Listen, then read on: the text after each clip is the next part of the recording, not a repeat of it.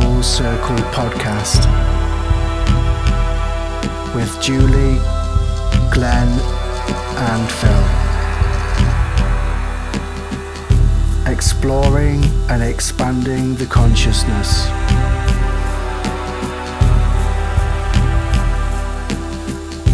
Learning from each other.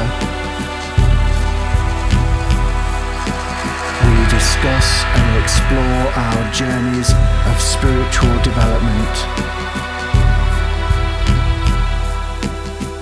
You are now tuned in to the Full Circle frequency. Hello and welcome to the Full Circle podcast with Phil, Julie and Glenn. Hi guys, how are you? Hello, Hi, Phil. Really well, thank you. Yeah, Good? pretty good. Brilliant. I usually say at this point, have you had a good week? And I just think, I'm getting a bit bored of hearing myself say that, to be honest. But Julie, have you had a good week? Well, I normally say I've had a very busy week and I've had a great week, but it's been a strange week. So you've been doing some work on your chakras, Julie, this week? I You were have. saying earlier, so that's brilliant. And Glenn, the Speaking same my for you. truth with the throat chakra. Brilliant. Certainly have and feel Yeah. better for it. It's been a very inspirational week for me. Lots of channelings this week, and I've gone into teaching spiritual development. So I'm kind of going in at the deep end, so to speak. But Spirit have been channeling through, and it's been going really well. So I'm feeling really, really good about this because originally I was a little bit apprehensive.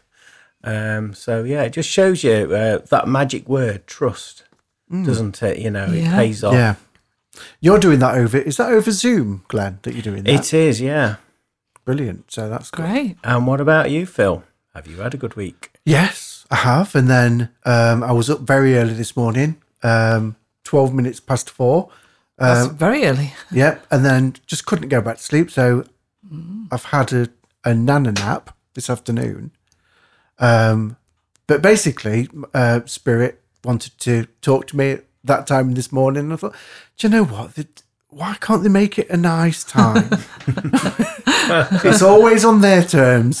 But they wanted to talk about different ideas for the podcast and things like that. So I was 4:15 this morning writing notes and whatnot for the podcast episodes that are coming up. So That's impressive. Excellent. You'll have to set up a voicemail system with Spirit. yes, I'm going to start and get them to use Post-its, I think.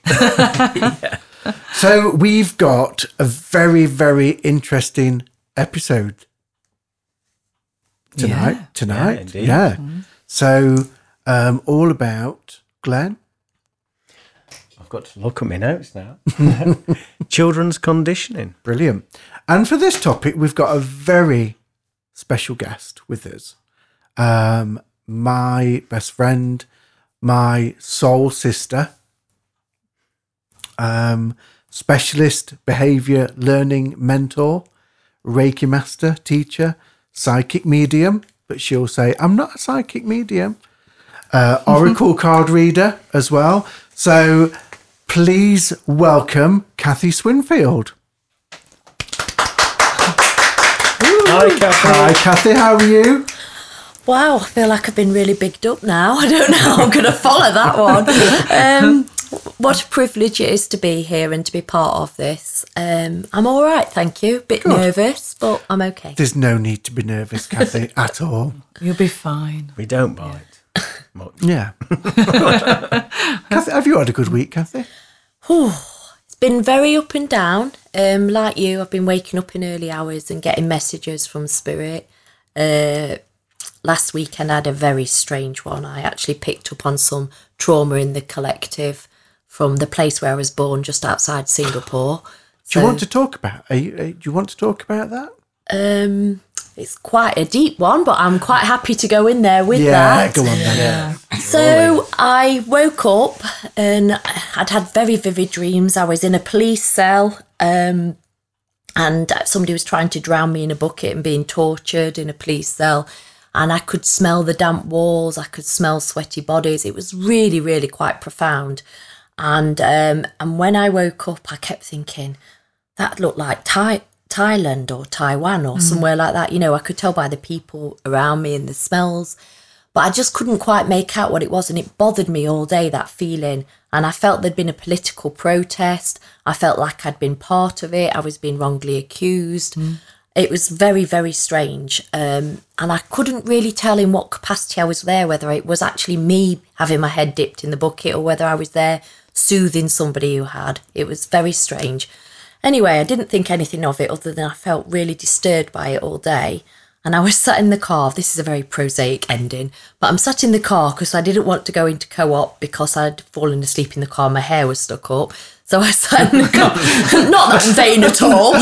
So I'm sat in the car and I sent my partner in and he says, I'll leave the radio on for you. And as he left the radio on, it started talking about some uprisings. I'm going to say Penang, and it wasn't Penang. Oh, that's really bothering me now. I can't remember the place. But it was Burmese, which was just up the corner, just across the ocean, from where I was born. So it's on the same ley line as where I was born in Singapore. And actually my very first carer was, or Alma as it was called in those days, because my dad was in the forces, was a Burmese lady. So the very first person who held me and cuddled me and looked after me and fed me as a baby was a Burmese maiden. So very strangely enough, that's where the uprisings were. And it was a political protest. So I phoned Phil up and went, how normal was this? How normal. So yes, that's sort of how my week began, really. So yeah, it hasn't become any less any more prosaic than that, to be honest. It's just been up and down all week. So I think the energies are quite intense, and they are building this month because we're in March at the minute, and the energies are really building up and really getting some momentum up now, aren't they, as well? I think so, yeah. A wise person said, Chrissy, said, I'm sure it was Chrissy that said, we won't by the end of March, we won't recognise the people that we are or were. I've heard that. Did you say that last time? That. Yeah, it was good. Yeah. Episode that she did. Did I say that to you? I can't remember what you've just said there. I feel like I've heard that before. I think I told you on Saturday. Did you? Yeah. That's right. Yes. Yeah. So, Kathy, you were talking about your birth and where you were born and where you were brought up. I'm quite interested to hear about your spiritual development and how you came into your spiritual how you came onto your spiritual path. Your journey.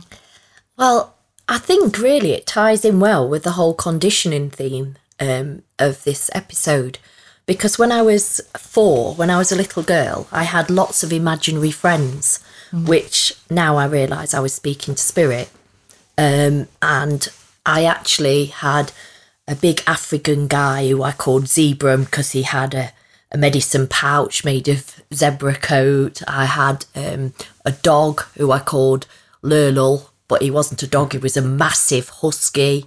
Wow. I had a little boy called Mouse, which is a very bizarre story about that later, but his name was Mousy, but he was actually almost like a Charles Dickens-esque chimney sweep type character, and he was my childhood friend and I used to talk to him all the time. And when I was 4, my dad came back off exercise and he'd been away for 4 days, hadn't washed, hadn't changed. And I'd had a dream that Mousy had disappeared through a door and said, bye, I'm not coming back anymore. So I took my dad round the block all night, for 4 hours. Poor Dad. Looking for Mouse's house. And my dad said to me, he kept looking under hedges and I was saying, no, it was a door, Dad, a proper door. And I was describing this stone archway with a big wooden door. And I still can see it now vividly. This little 4-year-old girl was convinced that Mousy had just disappeared through a door and all I had to do was go and knock on his house. But obviously I went home very disappointed and tired. And my dad had to try and convince me that mice lived in floorboards and he'd probably gone somewhere else. And so that was my early spiritual experiences. But again, you're conditioned by society and to be told that actually that's not normal, they're make-believe, they're not real. And I used to sit and talk to people on steps. I used to go into haunted buildings and sit and have chats with old ladies and things like that. And then I was told that I'd made it all up. So you start suppressing, don't you? And you start thinking that that's not actually real. Yeah. That's wonderful. I think one of the hardest lessons that we go through in adulthood is unlearning everything that we've learned during the course of our life to get to the truth of the matter. It's almost, we were talking about that the other, I don't know About the inner child, wasn't it? episode it was, but we were talking about, yes, the inner child, but also those layers of the onion and removing those onion layers and really stripping ourselves back down. Conditioning. And that removing that conditioning and then building ourselves back up. Yeah. That can go from generation to generation as well, can't it? The conditioning. So if you always do what your family or your parents, whatever, it's like a pattern, isn't it? And so it's about breaking that pattern. Yeah. Anyway, that's not my field, that's Kathy's field. But I was just That is Kathy's field. Actually, I was just going to say on that note, I'll relate this now to a work jargon for a little while. So work, it's a big thing for safeguarding and looking after and protecting child protection cases. It's a bit of a buzz phrase at the moment. They're talking about ACEs. It's adverse childhood experiences. And they use people's ACEs to determine whether they're likely to end up with drug addiction, with physical health problems, diabetes, mental health illnesses. And there's roughly 10 ACEs. Well, there is 10 on this particular chart. I think it was first developed in New Zealand, but please don't quote me on that because I've had that much training, I've forgotten. But basically, they work out how many ACEs a person's had in their life. So I'm not going to go through it all, but it incorporates things like bereavement, separation of a parent, witnessing domestic violence, being the subject of abuse, somebody in prison. And then what actually happens, then it'll predict that person will suffer. They're like 50% more likely to have premature death or become substance abuse users. So, and just to let you know, on a personal side, I've got 8 out of 10. So that deserves a round of applause. The ACEs, Kathy, that includes things. Faced it. That includes physical abuse, doesn't it? Verbal abuse. Physical abuse, emotional abuse, verbal abuse, a parent being incarcerated in prison, a parent being bereaved, being separated from parents, moving around a lot. It's all, I mean, I could go through them all, but there's quite a lot of things within those ACEs. But what statistics have found, and I'm not going to go on too much about myself, but what statistics have found, if when you've been through those as a child, people grow up and then do those again. Do those again, repeat that cycle as adults, basically because it's about they haven't had the correct conditioning to learn how to behave otherwise. It's a survival instinct. It is, and actually I'm going to have to use my buzzword of this week, which is mirror neurons, which is very interesting in child development because I'm always interested. We had the discussion before we started recording, didn't we, how the science behind what we believe spiritually is starting to come out, and mirror neurons is one of these areas.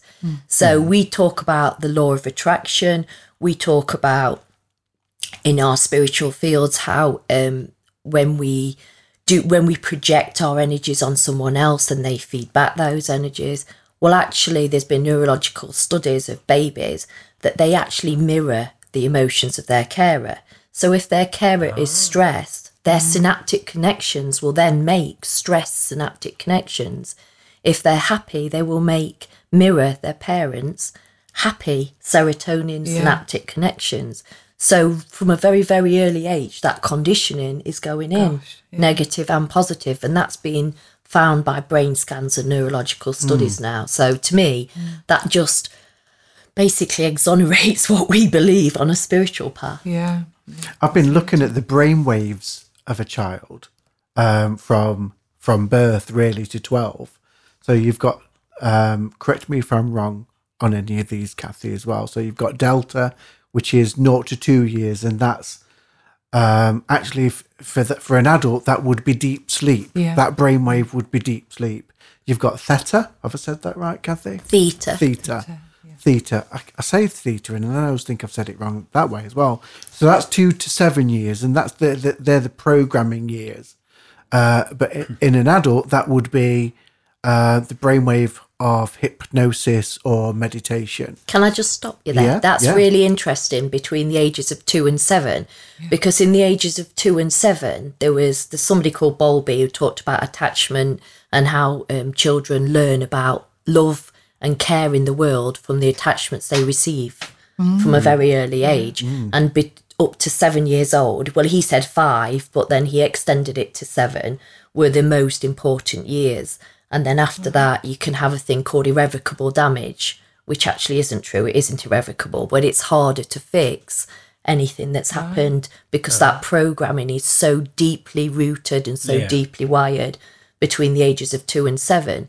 And if you realise that that's what in an adult would be hypnosis, you can see how powerful that is. In a way, that makes sense why there's a lot of TV advertising that's engineered, if you like, to that age group.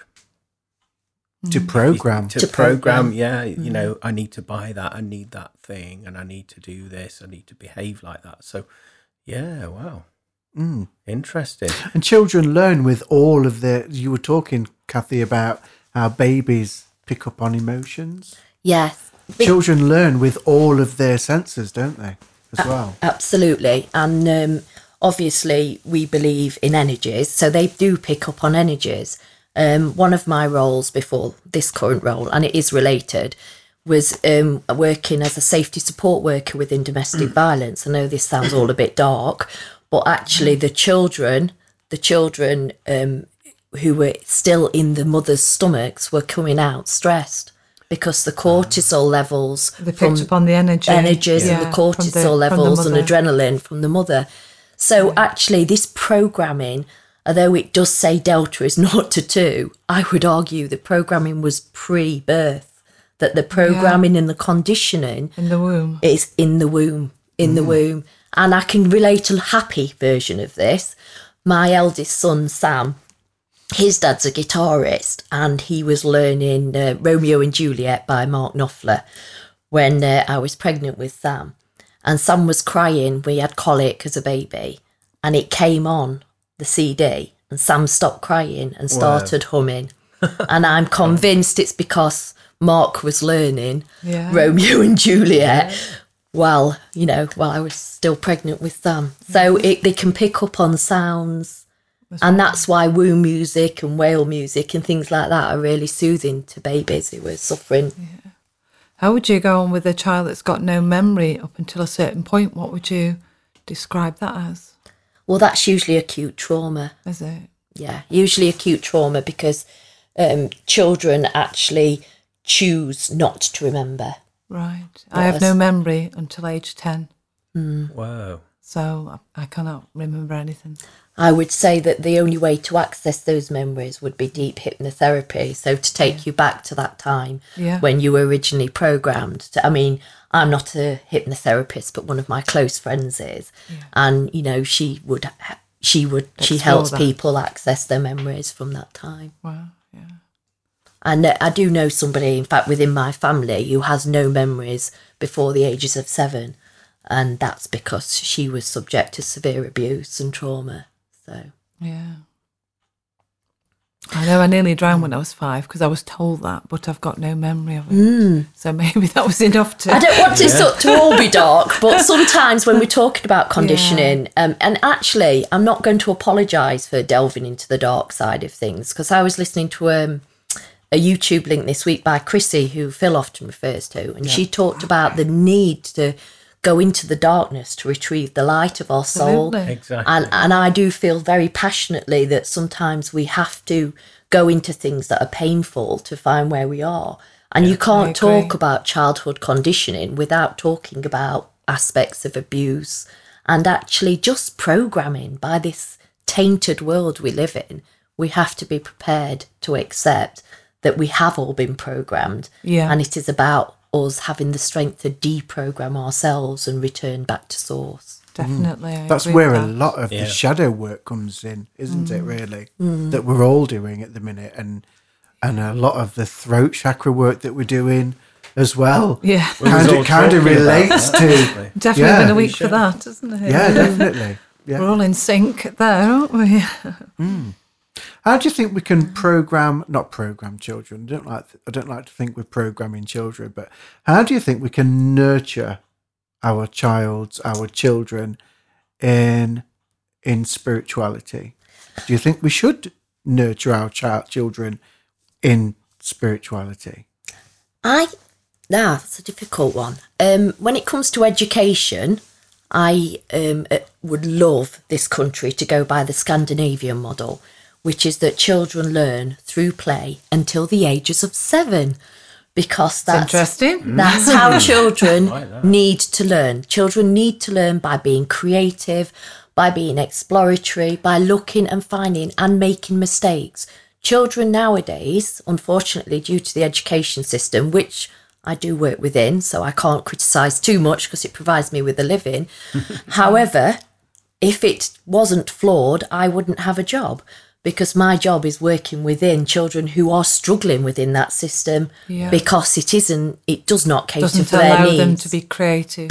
It doesn't allow them to be creative. It doesn't allow them to think outside the box. It doesn't allow them to make mistakes. It seems a one size fits all. I know it was like that when I was at school. If you didn't fit in, that was it. You was ignored, should I say? Yes, very much so. And actually, all behaviour is communication. I will get back to your question in a minute, but I think this is quite relevant. Yeah. All behaviour is communication. So when a child misbehaves, they're communicating to you that something is wrong, that they have an incongruence or a dissonance in their soul, and that's what they are actually trying to communicate. Yeah. So rather than actually correcting the child, maybe that people need to look at the education environment and say, well, what is wrong with this? Why is this not feeding my child's soul? Yeah. Why is this not feeding their soul? So the Scandinavian model, I'm not saying it's flawless, but it does try and learn through play. So just if you think about our ancestors, children learnt through oral traditions. They learnt through songs. We learnt through nursery rhymes. Yeah. We learnt through stories passed down by our grandparents.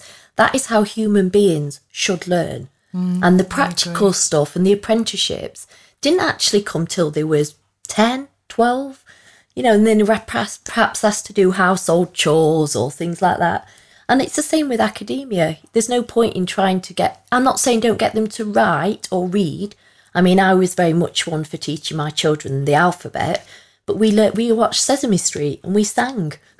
That's how they learnt the alphabet. We sang the letters. There was a book that I read a while ago now, I think. And it talked about higher beings, different planets, and how they bring up their young. Right. And they were saying, and it said that the parents bore the child, but then it was the responsibility of the elders to raise the child, because they're the wise ones.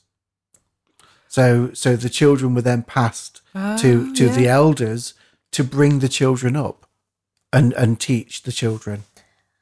And actually, if you think about it, North American Indians, that would be how they would have done it, because the elderly women who were too old to go and gather, they would be the ones who would run a mini creche.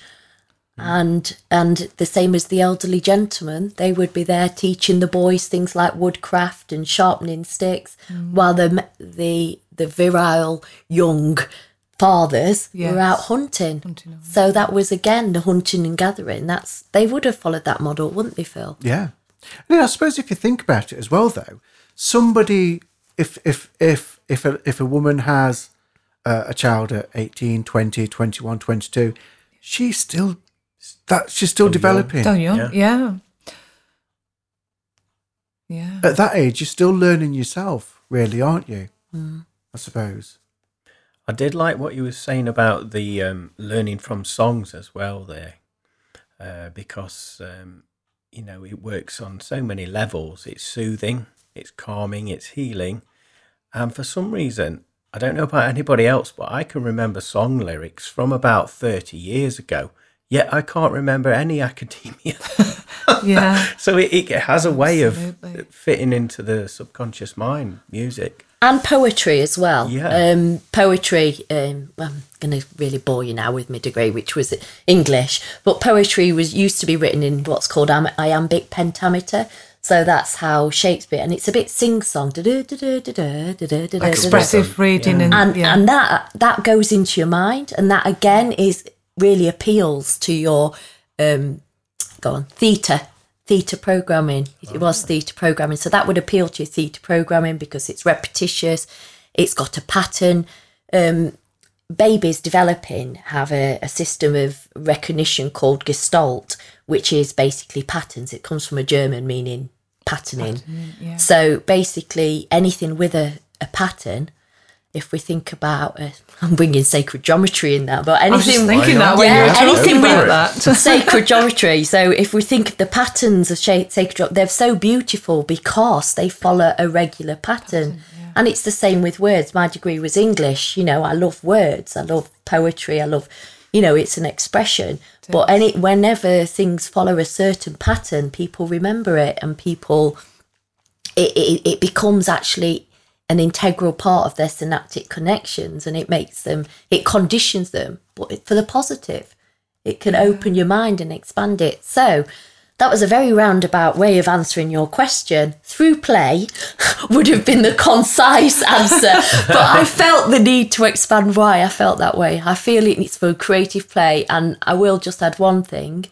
If children don't make mistakes, they don't learn resilience. So educating children into an education system where they're not allowed to make mistakes. You're not teaching people resilience. I can really relate to all you're saying, Kathy, because I excelled at creative play, if you want to call it music, from very early age, and sport. That was really the only thing I was interested in. I did okay with the other academic subjects, but they didn't manage to knock it out of me at all. It was... I don't know how I kept it, to be honest, because I got bullied at school, and I just kept going, and it made me stronger. So, I think that's a really good thing if they can be creative. You can be strong and be independent and start a new system, really. Mm. I know with my two girls, my two daughters, I've always brought them up with encouraging their own personalities to shine, to not fit in a prescribed box, if you like. So if they're not feeling particularly drawn to a certain thing one day, then that's fine. Ask the question, well, what do you feel like doing, in that respect? And if they do show interest in what you're doing, then obviously you bring them into that and you invite them in and you educate them.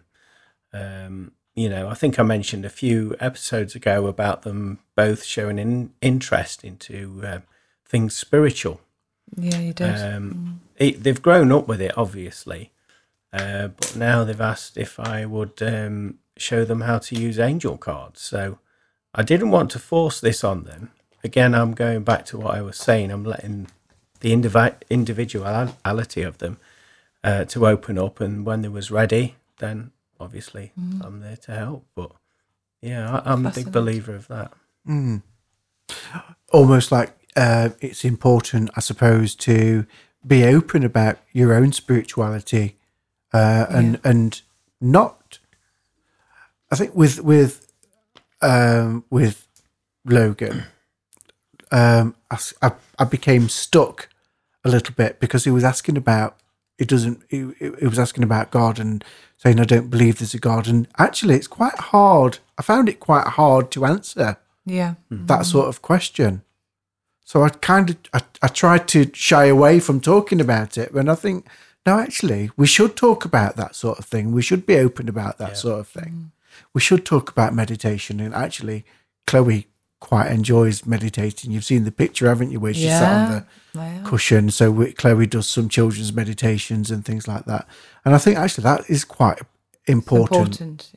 And important as well to show them and lead by example with our consideration of nature in the forest and our consideration of creatures and plants that are in that habitat and things like that. It's an awareness, isn't it, of everything sort of natural. Yeah. Fascinating.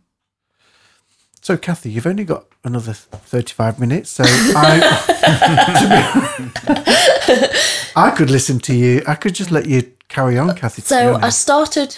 You asked me how I think we'll go back to the original question, which was what your spiritual development, because I think that might give us a bit of focus rather than tangenting, and as I always do, I always tangent. So that was 0 to 4.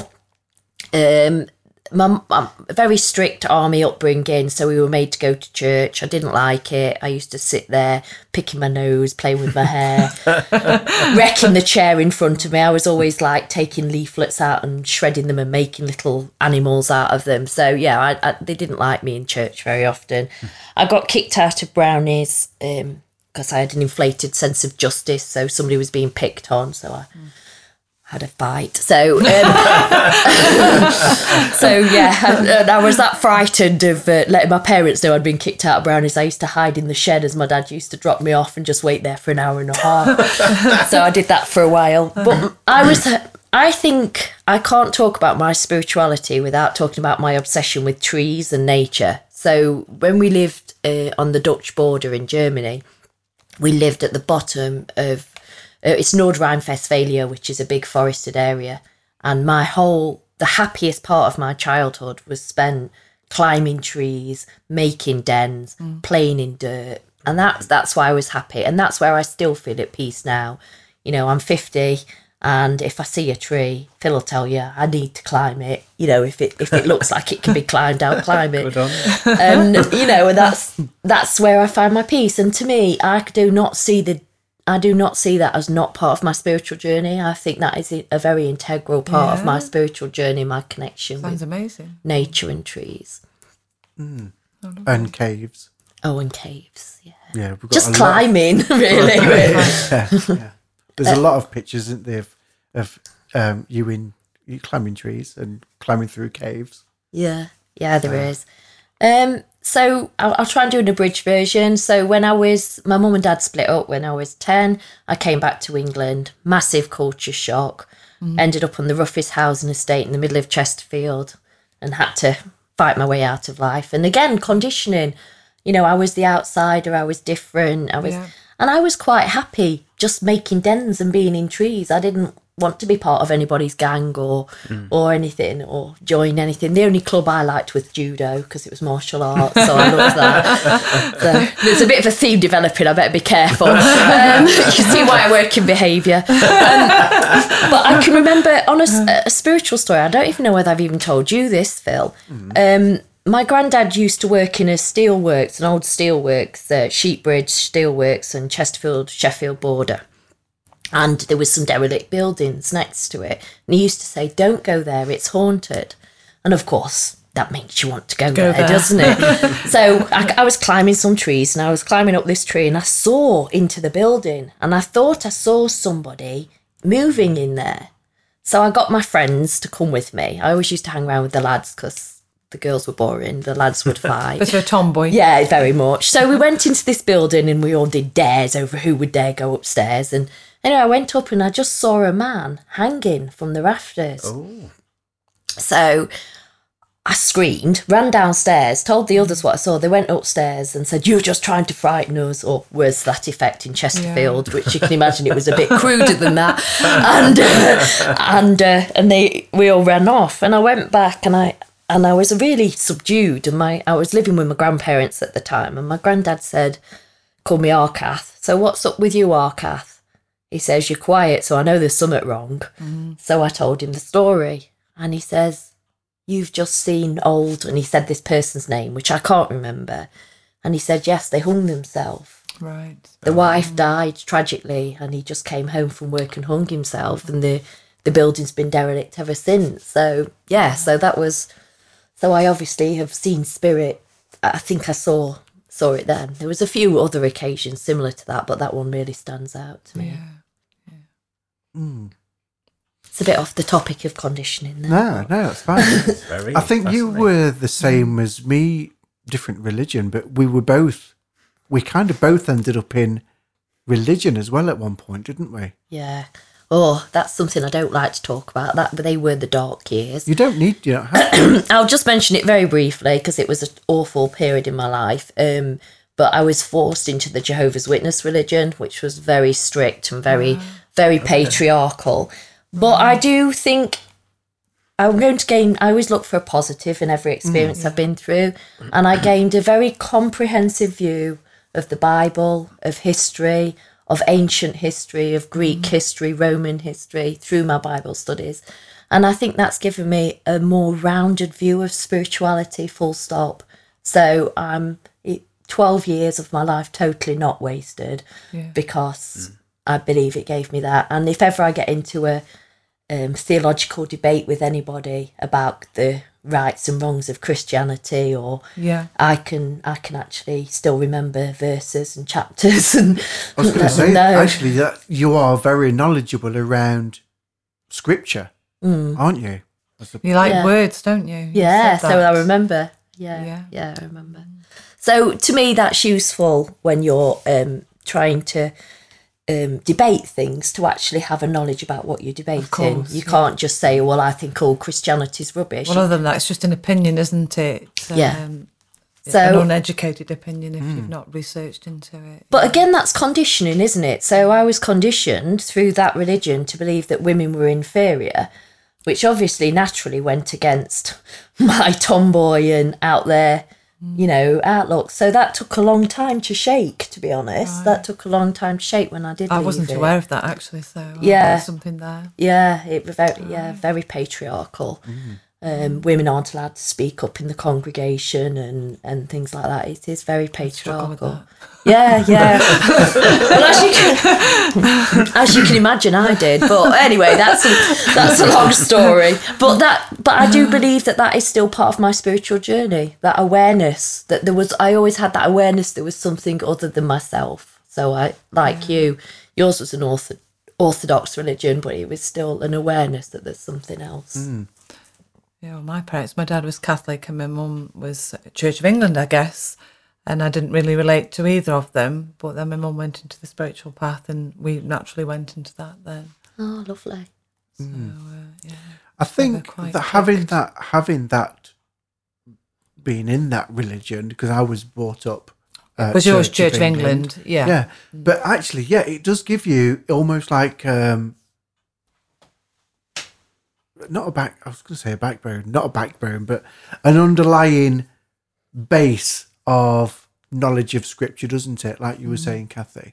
So it's benefited me.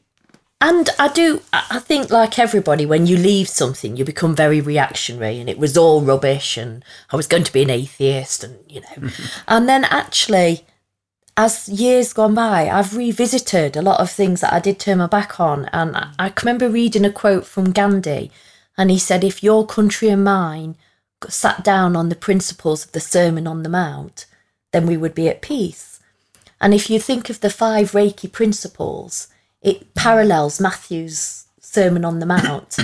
Do not worry, the birds of the heavens, and you can see those parallels in all religions, and you can see those basic truths of spirituality in all religions. It's all as one, really, isn't it? Just different techniques and beliefs, faiths, or opinions even.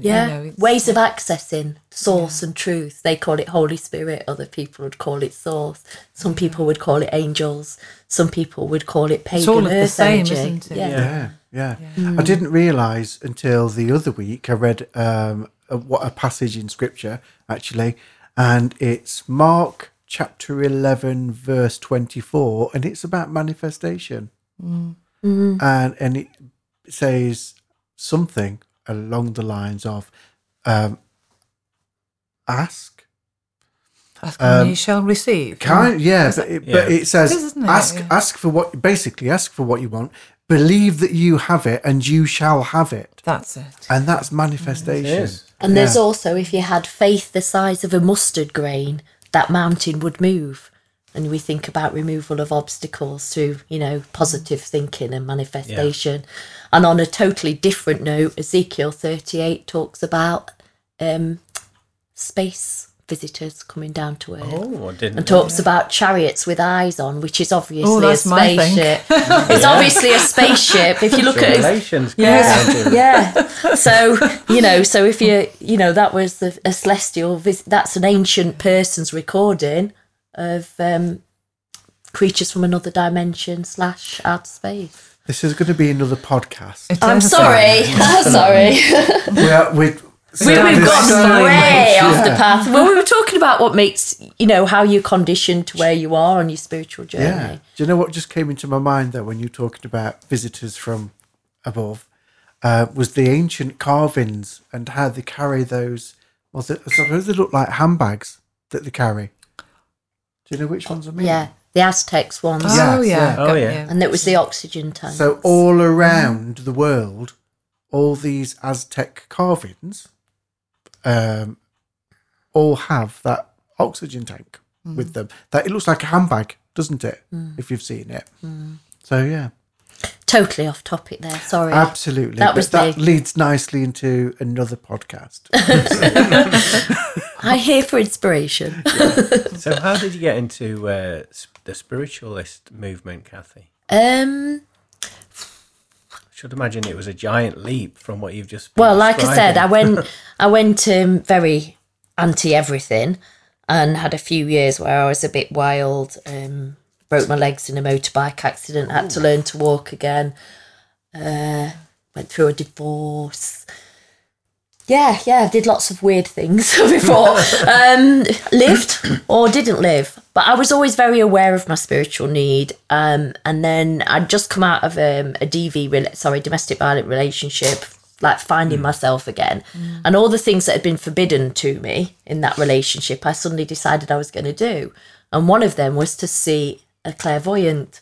So my friend Julie Johnson, Phil knows Julie Johnson, my friend Julie Johnson at the time, said, come on, I'm going to take you. So I went to one, and they connected with my grandma, who actually brought me up for about 6 years of my life. So very, very close to my grandma. So, and then it began to make me question other things. And we were looking for a development group. So we went to Angie's development group first. Yeah. And I loved it, and I loved the drumming. But Julie was looking for something more specific. So then we went to Clipston Reiki and started doing Reiki. So I'm going back about 12 years now. And that's where we met. And we met 8 years ago, didn't we? We met at Clipston Reiki when we both first started to go. Right. So that's where we met. And and then I did a couple of years with Reiki, and at the same time I met my other friend Phil, who is actually my Tai Chi master, and I started doing Tai Chi. And I believe I started doing Tai Chi to help me understand the energy side of things. Yeah. I'm going to butt in. Sorry, Kathy. Go on. Because you're talking about Tai Chi, and I know you're going to talk about Qigong, and you've not heard it yet because it's not released until 4 weeks for the meditation podcast. Yeah, that's where right. we used, for the meditation that I did, we used Your Elements poem. We did. Oh, right. Okay. So I won't have heard that. So, yes. Yeah. So if you want to talk about those elements that you well, I'm going to bring it back to the children thing, because how I met my Tai Chi master... Tangents and all that. How I met my Tai Chi master was actually, and he'd hate me to call him that, I'm not your master, Big Phil, because there's Big Phil and Little Phil. So Big Phil, how I met Big Phil was I was delivering behaviour programmes within school, and he was introduced to me. And you shouldn't go on first experiences, but I thought, what's this lout in a hoodie going to teach me? And then he's become one of my closest friends. So through him, he used to use the Tai Chi and the Qigong to help people with behaviour issues learn to channel their anger, and not just a punch bag, but to learn how to regulate themselves and to recognise the breathing and do deep breathing. And I began to see the correlation between meditation and the behaviour.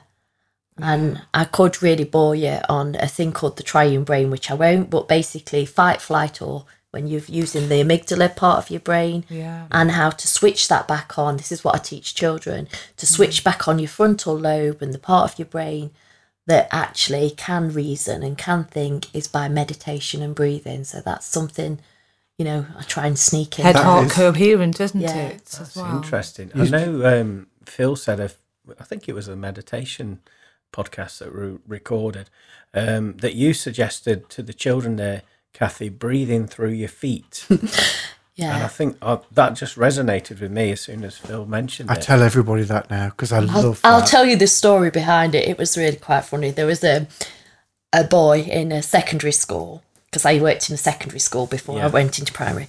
Boy in a secondary school, and my nickname was NISO ISO Miss, because they had to go in isolation, but I was the one they talked to. So they used to some of them used to go in isolation on purpose so they could talk to me about what had happened. So anyway, NISO ISO Miss. So it's a good name, isn't it? I quite liked it. It had a nice ring to it. But this particular child used to come in, and he used to have meltdowns in the classroom, and he'd swear and shout and overturn tables and then get kicked out. Frustration. And he'd end up having to go to faculty detention and wouldn't stay there and swear at that teacher. And in the end, I said to him, when you get to that stage, walk out the class. And he said, I'd get in trouble for walking out, not as much as you do for what you do. So just walk out the class and find me. And his class teacher was lovely. She was a young NQT, newly qualified teacher. She was lovely. And she really wanted to be the go-to person for this boy. And she came up to me and said, I asked him why he didn't come to me. I was really quite offended. And he says, Miss Swinfield teaches me to breathe through my feet and it makes my heart slow down. So that was the story. I taught him to breathe through his feet and it made his heart slow down. It's a fantastic... Absolutely put, isn't it? Yeah. And I thought that it's just simple grounding. But going back to the conditioning as children, if you are not taught how to be calm, if you do not know how calm feels, how can you expect it to find that place within yourself? If you don't know as how a child, if you don't know. So how many times, and I used to try and deliver training programs to staff, and I used to say, you can't walk into a room and yell, calm down. No, it doesn't work. Because it doesn't work. And they do. Teachers still do it. You still see teachers walking into a classroom and shout, can you all calm down and be quiet?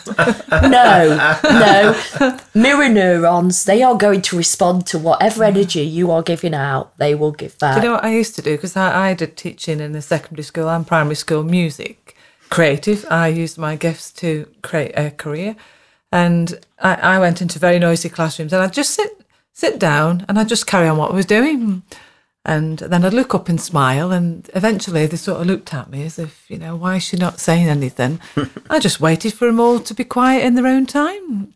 And they soon realised that it could be 5 minutes, it could be 10 minutes, but eventually they were all quiet. And I just said, are you all ready now? Yes, miss. And off we did. We did some music and singing. And that's how you brought them down, by actually being calm myself. Modelling good behaviour that's one of the phrases we use. Modelling appropriate responses. I loved it. Yeah. There's a good technique that I was told many years ago, is when someone's shouting, really angry, like you've just described, shouting and everything, and your response is, what's the matter with you? Almost whispering. And so they're going to have to lower their tone in order to hear what you're saying. So it kind of neutralises the situation. It's matching the volume, isn't it? Yeah, really? Exactly. Part of my job is, I'm not going to talk too much about it, is teaching de-escalation strategies to parents, and that's one of the strategies we use, Glenn, is to actually say to, if a child shouts and you shout, you actually go up that escalation scale, but by actually bringing your tone down. It's one of the statements we use is be like a swan. You look like you're gliding, even if inside you're all turbulent. You need to look like you're gliding. And by looking like you're gliding, the message you are giving to your child is, you're safe, I've got you, I'm okay, I'm calm. Therefore, they have that safety zone to be calm. Sort of gone a bit off conditioning, but I think it's all related. It is all related, yeah. I could listen to you for ages. It relates when you're an adult as well, because the same behaviour is there, really. It's, if you're both shouting, it's just becomes a louder shout there. Definitely. So one person needs to sort of lead the behaviour and bring it back into some kind of calmness rather than chaos. And I think we were talking earlier, and it is related to what you said. We were talking earlier about how we've had a week of speaking our truth. Yes. Well, mine was sort of last week, but it started last week, towards the end of last week. Okay. And I was in a meeting, and a professional meeting, so obviously I can't give you any details, but we're in a meeting and everybody's like vying for their opinion and their opinion. And I was really quiet, which, as you can guess, everybody's very shocked by. And then and then they were like looking, they're going, "Are you still there, Kathy? Are you still there?" Because it was on a Teams. And I said, yes. And somebody says, "And so what do you think?" I said, "Well, I've been listening because I was given 2 ears and 1 mouth. And I thought that's the best way to learn. I don't know about you." And they all went quiet. And then I said, "And all I've heard is the voice of a child being lost in all of this. So can we find his voice again, please?" Yeah. And then it was just so powerful because I was quiet and calm when everybody else was vying for what their opinion was, and hopefully for the better outcome for the child. A wonderful response there as well. Fantastic. There was a term, I heard it ages ago. I can't remember where or when, but it said it's knowledge speaks and wisdom listens. Yeah. And I love that. I was listening to a recording, and this kind of ties in with what you were just saying as well, Kathy, was how you were just saying that you were quiet and you were listening to that. And it's a YouTube video that I was listening to, and they said throughout March, it's important that we keep our sovereignty and stay in that space and keep ourselves in that space as well. I think it is. I think it's important for us to notice. I've learned, obviously, a large part of my work, and I'm going to go back to my actual work, but though I do class them because I was saying to you, do you want to hear about my spiritual work or about my actual work? And actually, I see them both as very intertwined, intertwined. Absolutely. Because if I go and work directly with a child, I am reading their energies the minute I walk into the room. I am sensing whether they're distressed. I can tell when they're sussing me out. I can tell when they're nervous. So it's very hard to say, well, actually, that's where my actual work ends and my spiritual... It blends. It is. Yeah. We are spiritual beings in a physical body, having a physical experience. So how can you separate the two? Yeah. I think that's where that's how you're able to bring your passion into your day-to-day work, isn't it, Kathy? Really. So that's what makes it your calling, I suppose. I believe it is. I believe. If we're talking about conditioning, I mean, I did start this podcast a bit dark by talking about my many aces. And I do believe that actually I always have a joke whether it's at 8 or 9, because I've got 8.5. So it's nearly 9. Nearly full house. Nearly full house there. But we joke and I just say, I'm living proof that you don't have to be subject to your conditioning. And I actually used to use that with... women I worked with who were escaping domestic violence and say, you might have had this in your history, but we have a choice to undo and reprogram ourselves. And it keeps coming to my mind, so I'm going to have to mention it. It's coming to my mind 4 times now. The Celestine Prophecy. I've forgotten who it's by. I have, but I've read that book. It's an amazing book. It's one I read quite early on in my spiritual journey, but he looks at your child. One of the insights is your childhood programming, and how you have ancestral programming and how their parents did one thing, so your parents... I can relate to all of this. Yeah, and I can, I mentioned my grandparents, but they had a very toxic relationship. My mum entered into toxic relationships, then I entered into toxic, and you can see that ancestral patterning, and then you have to wake up and say, well, you don't have to, you can choose to keep repeating history, but part of your spiritual journey is to wake up and recognise those negative patterns, those negative life cycles, and actually look for ways of changing that and turning that round. So when we talk about children being conditioned, we are children. In our souls, we are still those damaged children. Yeah. So as an adult, we carry those with us. Yeah. And, I've worked with adults within domestic violence. I've worked with adults who've had mental breakdowns. And every adult I've ever worked with have all had damage or poor conditioning as children. Yeah. Without question, there hasn't been one exception in my personal experience.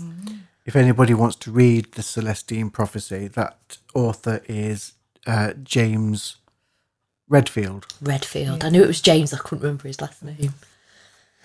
So that book really came to mind, and I think it is worth a read if you are trying to explore that part of your childhood conditioning. It's very important. Do you know when you were talking about the ACEs, Kathy? And I was thinking, actually, over time, probably 30 years ago, I know we didn't have the ACEs, but if we did, I wonder how they would have looked. I wonder if there would have been as many. Because you look at verbal abuse now, and being shouted at as a child by your parents is classed as verbal abuse, isn't it? Having been smacked on the bottom today is physical abuse. But many years ago, it wasn't, was it? No. Does make you wonder. And again, we are going back to that ancestral conditioning, generations upon generations. Kathy, that means 2 minutes left. That's great. Just so you know. I'm not swearing at you. I think it'll be to be continued even. Definitely. I think you could go on for quite a while there. I bet we've only even covered a couple of ACEs there. Yeah.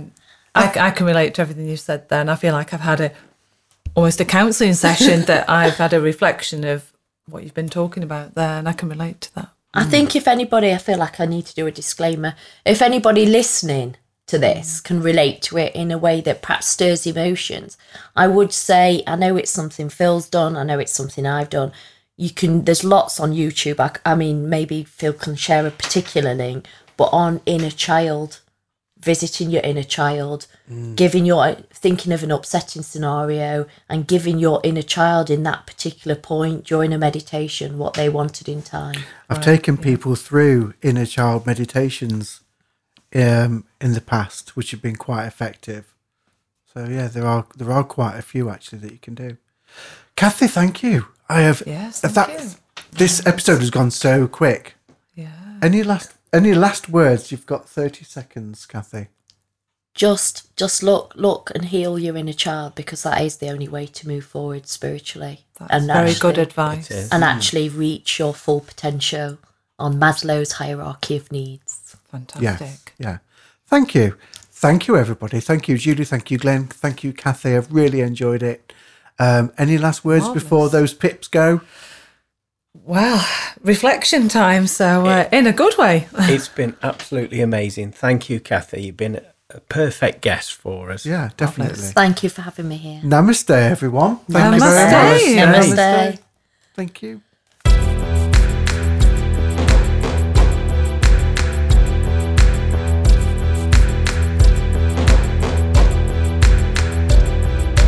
Thank you for listening and continuing to support the Full Circle podcast. We would love for you to subscribe and share.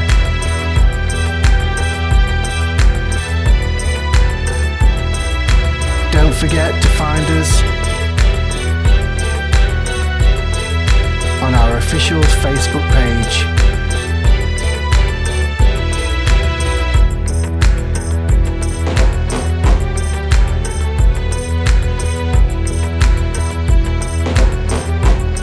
Until next time,